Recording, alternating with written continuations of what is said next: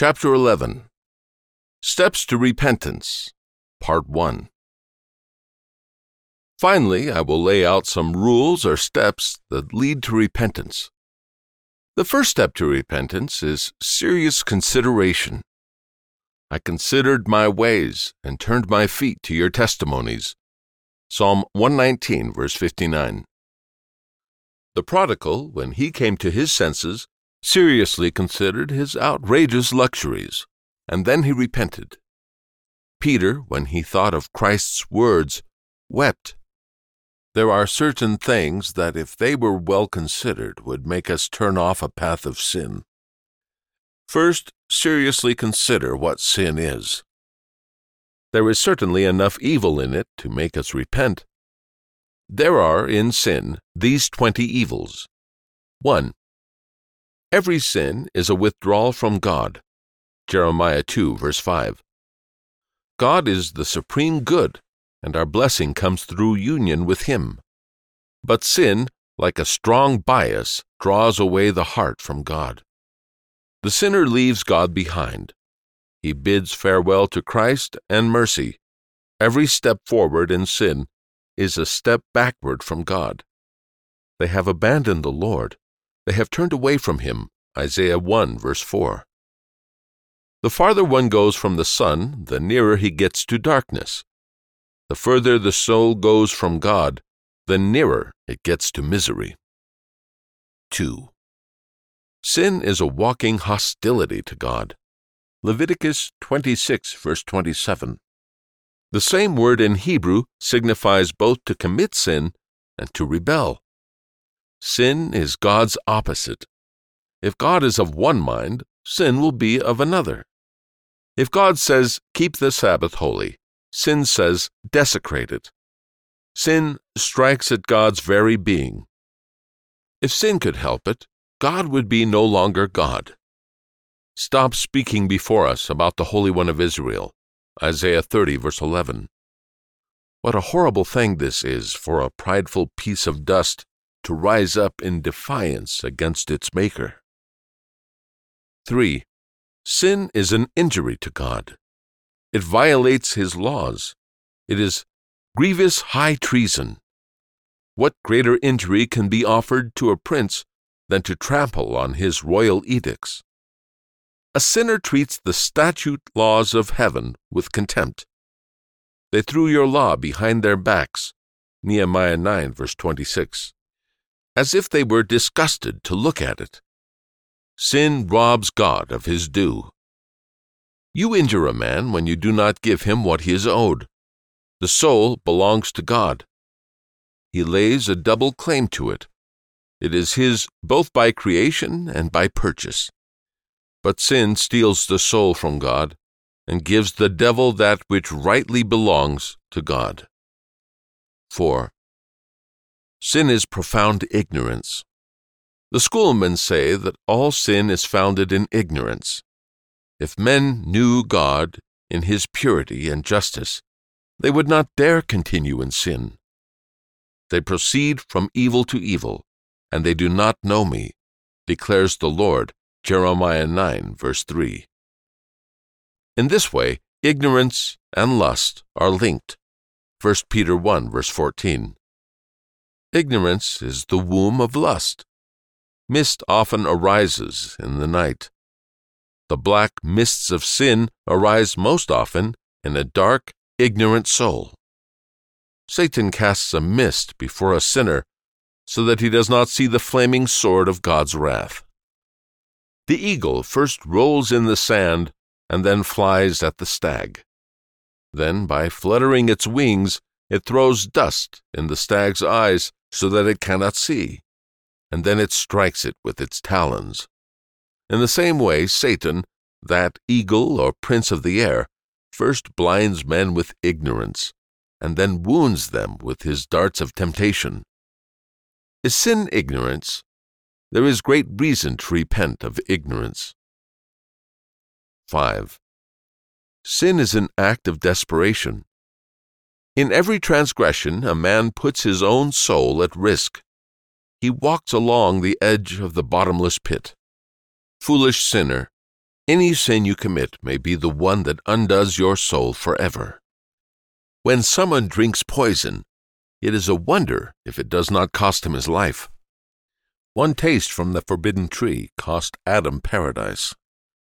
One sin of the angels cost them heaven.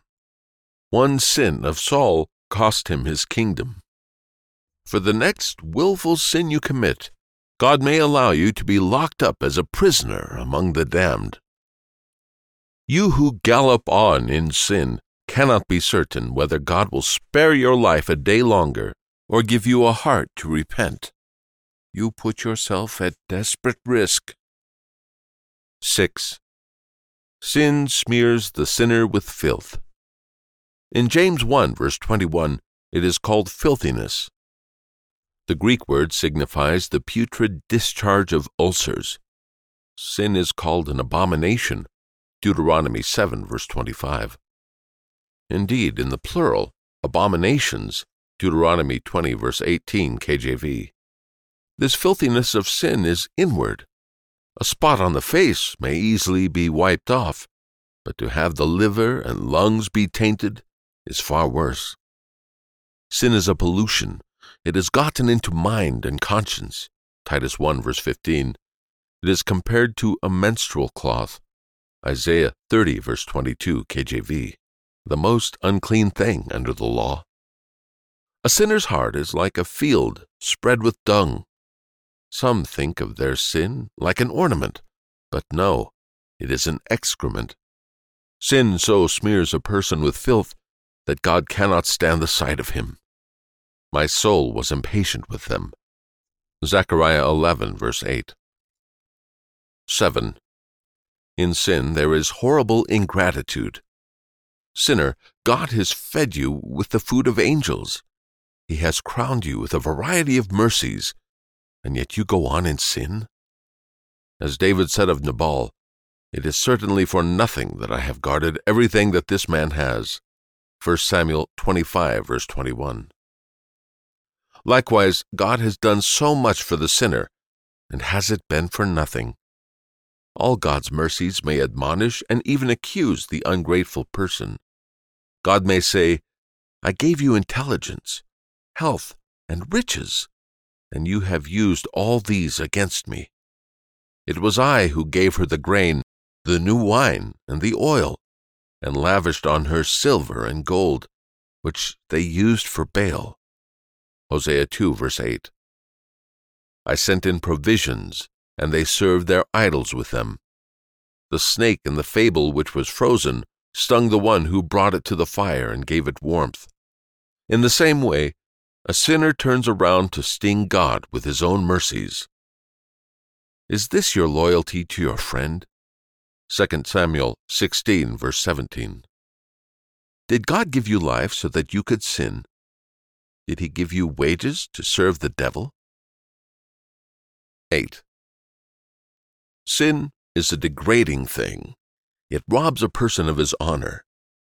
I will prepare your grave, for you are contemptible. Nahum 1, verse 14. This was spoken of a king. He was not vile by birth, but by sin. Sin stains our name, taints our blood. Nothing so changes a man's glory into shame as sin. It is said of Naaman that he was a great man, but afflicted with leprosy. 2 Kings 5, verse 1. No matter how great a man may be in the eyes of the world, if he is wicked, he is a leper in God's eyes.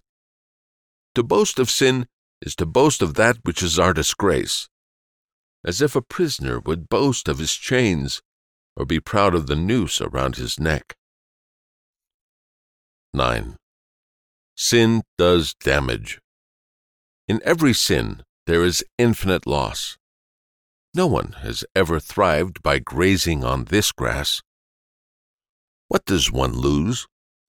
He loses God. He loses his peace. He loses his soul. The soul is a divine spark lit by heaven. It is the glory of creation. And what can counteract this loss? Matthew 16, verse 26. If the soul is gone, the treasure is gone. Therefore, in sin, there is infinite loss. Sin is in such a bad trade that whoever makes it is sure to be ruined. Number 10. Sin is a burden. For my guilty deeds have gone over my head. Like a heavy burden, they weigh too much for me. Psalm 38, verse 4. The sinner walks with weights and chains on himself. The burden of sin is always worst when it is felt the least. Sin is a burden wherever it comes. Sin burdens God. I am pressed under you, as a cart is pressed that is full of sheaves. Amos 2, verse 13, KJV. Sin burdens the soul. What kind of weight did Spira feel? The conscience of Judas was burdened so much that he hanged himself to quiet his conscience. Those who know what sin is will repent that they carry such a burden. 11. Sin is a debt. It is compared to a debt of 10,000 talents. Matthew 18, verse 24. Of all the debts we owe, our sins are the worst. With other debts, a sinner may flee the country to try to escape them, but with sin he cannot. Where can I flee from your presence? Psalm 139, verse 7. God knows where to find all his debtors. Death frees a man from other debts, but it will not free him from this. It is not the death of the debtor, but of the creditor that settles this debt. 12. There is deceitfulness in sin. Hebrews 3, verse 13. A wicked person earns deceptive wages. Proverbs 11, verse 18. Sin is nothing but a cheater. While it pretends to please us, it tricks us. Sin does as Jael did. First, she brought the milk and butter to Sisera, and then she struck the nail through his temple so that he died. Judges 5, verse 26. First, sin entices, and then it kills. First it is a fox, and then it is a lion. Sin betrays everyone it kills. Those locusts in Revelation are the perfect symbols and emblems of sin. On their heads appeared to be crowns like gold, and their faces were like human faces. They had hair like the hair of women, and their teeth were like the teeth of lions. They have tails like scorpions and stings, and in their tails is their power to hurt people. Revelation 9, verses 7 through 8 and 10. Sin is like the extortioner who feeds a man money and then makes him mortgage his land. Sin feeds the sinner with delightful things and then makes him mortgage his soul. Judas was pleased with the 30 pieces of silver, but they proved to be deceitful riches. Ask him now how he likes his bargain. 13. Sin is a spiritual sickness. One man is sick with pride, another with lust, another with malice. It is for a sinner the same way it is for a sick patient. His palate is confused, and the sweetest things taste bitter to him. Likewise, the word of God, which is sweeter than the honeycomb, tastes bitter to a sinner. They substitute sweet for bitter. Isaiah 5, verse 20. And if sin is a disease, it is not to be cherished, but instead cured by repentance. 14. Sin is a bondage. It binds a man as an apprentice to the devil. Of all conditions, enslavement is the worst. Every man is held by the cords of his own sin. I was held before conversion, said Augustine, not by an iron chain, but by the stubbornness of my will. Sin is arrogant and tyrannical. It is called a law, Romans 8, verse 2, because it has such a binding power over a man. The sinner must do what sin orders him to do. He does not so much enjoy his lusts as serve them, and it takes a lot of work to gratify them all. I have seen princes walking like slaves on the land. Ecclesiastes 10, verse 7. The soul, that princely thing, which once sat on a throne and was crowned with knowledge and holiness, is now made a servant to sin, and runs the devil's errands. 15. Sin spreads corruption. It does damage not only to the sinner himself, but also to others. One man's sin may cause many to sin, as one beacon being lit may cause all the beacons in the country to be lit. One man may help to defile many. A person who has the plague going into a crowd does not know how many will be infected with the plague because of him.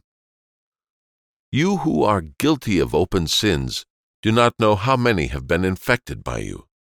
For all you know, there may be many now in hell crying out that they would never have gotten there if it had not been for your bad example. 16. Sin is a frustrating thing. It brings trouble with it. The curse God placed on the woman is truly placed on every sinner. In pain you shall deliver children. Genesis 3, verse 16. A man troubles his thoughts by plotting sin, and when sin is conceived, he gives birth to it in sorrow and pain. Like one who puts forth a great deal of effort to open a floodgate, when he has opened it, the flood overtakes him and drowns him. In the same way, a man beats his brains to dream up a way to sin, and then it aggravates his conscience, brings death to his estate, and rots the walls and timbers of his house. Zechariah 5, verse 4. 17. Sin is an absurd thing. Is there any greater indiscretion than to do what pleases your enemy? Sin gratifies Satan. When lust or anger burn in the soul, Satan warms himself by the fire. Men's sins are a feast for the devil. Samson was called out to entertain and amuse the lords of the Philistines. Judges 16, verse 25. Likewise, the sinner entertains the devil. It is food and drink to him to watch men sin. He laughs when he sees them risking their souls for the world, as if one would gamble diamonds to win straws, or fish for carp with golden hooks. Every wicked man will be charged as a fool on the day of judgment. 18. There is cruelty in every sin. With every sin you commit, you stab your own soul.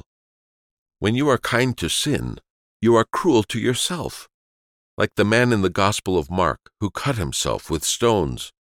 Mark 5, verse 5. The sinner is like the jailer who drew a sword to kill himself. Acts 16, verse 27. Naturalists say the hawk chooses to drink blood rather than water. In the same way, sin drinks the blood of souls. 19. Sin is a spiritual death. Dead in your offenses and sins. Ephesians 2, verse 1. Augustine said that before his conversion, reading of the death of Dido, he could not keep from weeping. But wretch that I was, he said, I cried over the death of Dido, forsaken by Aeneas, and did not weep over the death of my soul, forsaken by God. The life of sin is the death of the soul. A dead man has no awareness. An unregenerate person has no awareness of God in him. Ephesians 4, verse 19. Persuade him to consider his salvation? Why do you make speeches to a dead man? Try to reprimand him for his vice? Why do you scold the dead man? He who is dead has no sense of taste. Set a banquet before him, and he does not enjoy it. Likewise, a sinner tastes no sweetness in Christ or in a promise. They are as sweet and effective as medicine in a dead man's mouth. The dead rot, and if Martha said of Lazarus, Lord, by this time there will be a stench, for he has been dead 4 days. John 11, verse 39. How much more may we say of a wicked man who has been dead in sin for 30 or 40 years? By this time there will be a stench. 20. Sin without repentance tends to final damnation. As the rose dies because of the decay that breeds inside it, so men die by the corruptions that breed in their souls.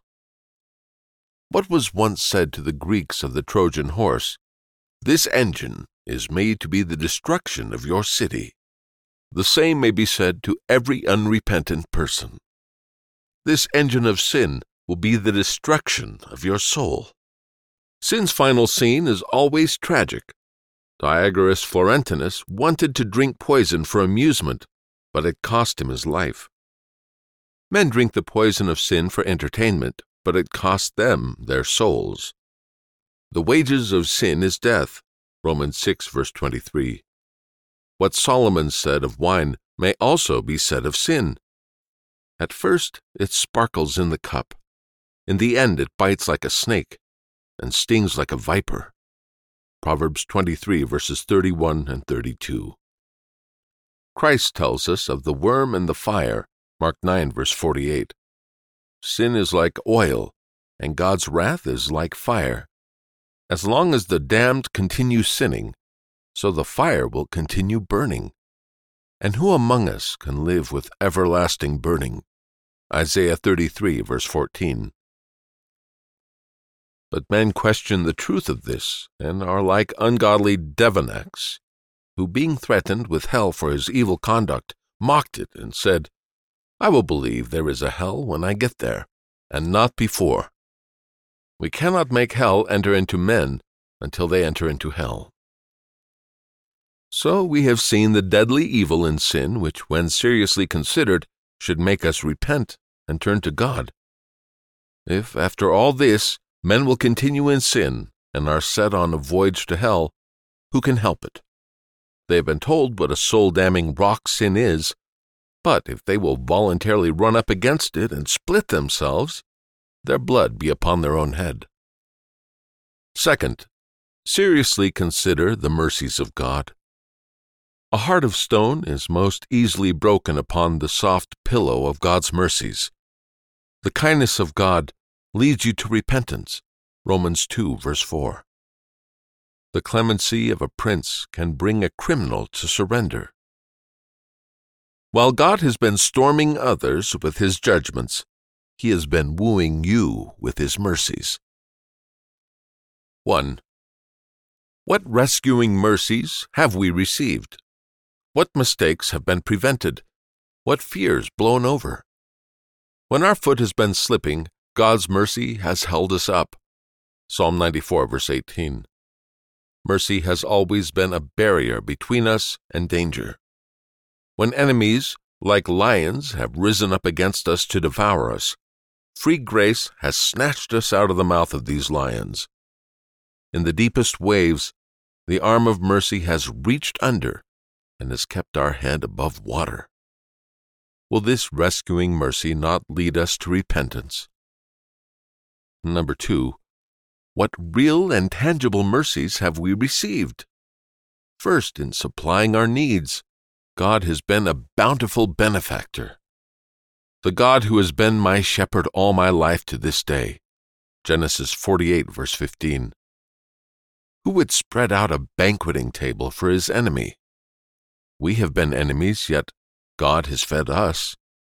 He has given us the horn of oil. He has made the honeycomb of mercy drip on us. God has been as kind to us as if we had been his best servants. And will this supplying mercy not lead us to repentance? Second, in the mercy of deliverance, when we have been at the gates of the grave, God has miraculously turned our lives around. He has turned the shadow of death into morning and has put a song of deliverance into our mouth. And will this delivering mercy not lead us to repentance? The Lord has worked to break our hearts with his mercies. In Judges chapter 2 we read that when the angel, which was a prophet, had preached a sermon of mercy, the people raised their voices and wept. Verse 4. If anything can bring tears, it should be the mercy of God. We would have to be very obstinate sinners for these great cable ropes of God's mercy not to draw us to repentance. Third, consider God's painful providence and see if our hearts will not be purified when put over the refiner's fire. In recent years, God has sent us to the school of the cross. He has twisted his judgments together. He has made good on those two threats. I am like a moth to Ephraim, Hosea 5, verse 12. Has God not been like a devouring moth to England in the decay of trading? And I will be a lion to Ephraim, Hosea 5, verse 14. Has he not been like a lion to England in the devouring plague? And all the while God has waited for our repentance. But we have gone on in sin. I have listened and heard. No one repented of his wickedness, saying, What have I done? Jeremiah 8, verse 6.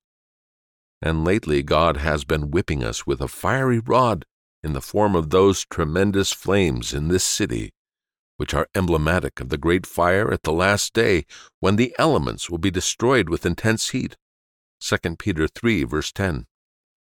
When Joab's field was on fire, he went running to Absalom. 2 Samuel 14, verse 31. God has set our houses on fire so that we will run to him in repentance. The Lord's voice crieth unto the city, Hear ye the rod, and who hath appointed it? Micah 6, verse 9, KJV.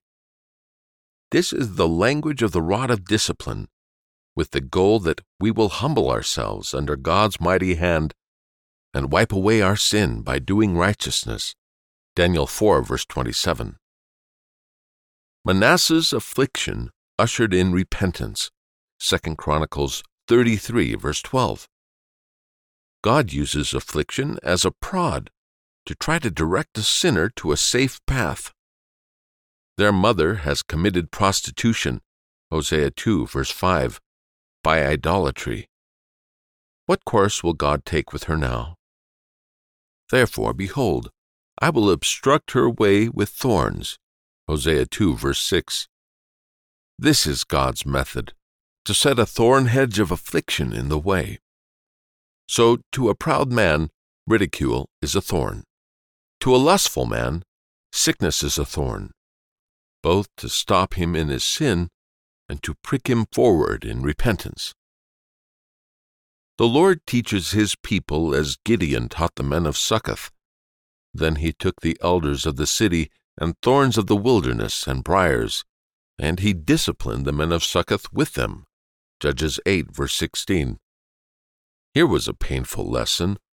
Likewise, lately God has been teaching us humiliation through thorny providences. He has torn our golden fleece from us. He has humbled us in our circumstances so that he might humble our hearts. When will we dissolve into tears, if not now? God's judgments are such a right way to work repentance that the Lord wonders and complains that his severity did not turn people from their sins. I withheld the rain from you, Amos 4, verse 7. I struck you with scorching wind and mildew, Amos 4, verse 9. I sent a plague among you, Amos 4:10.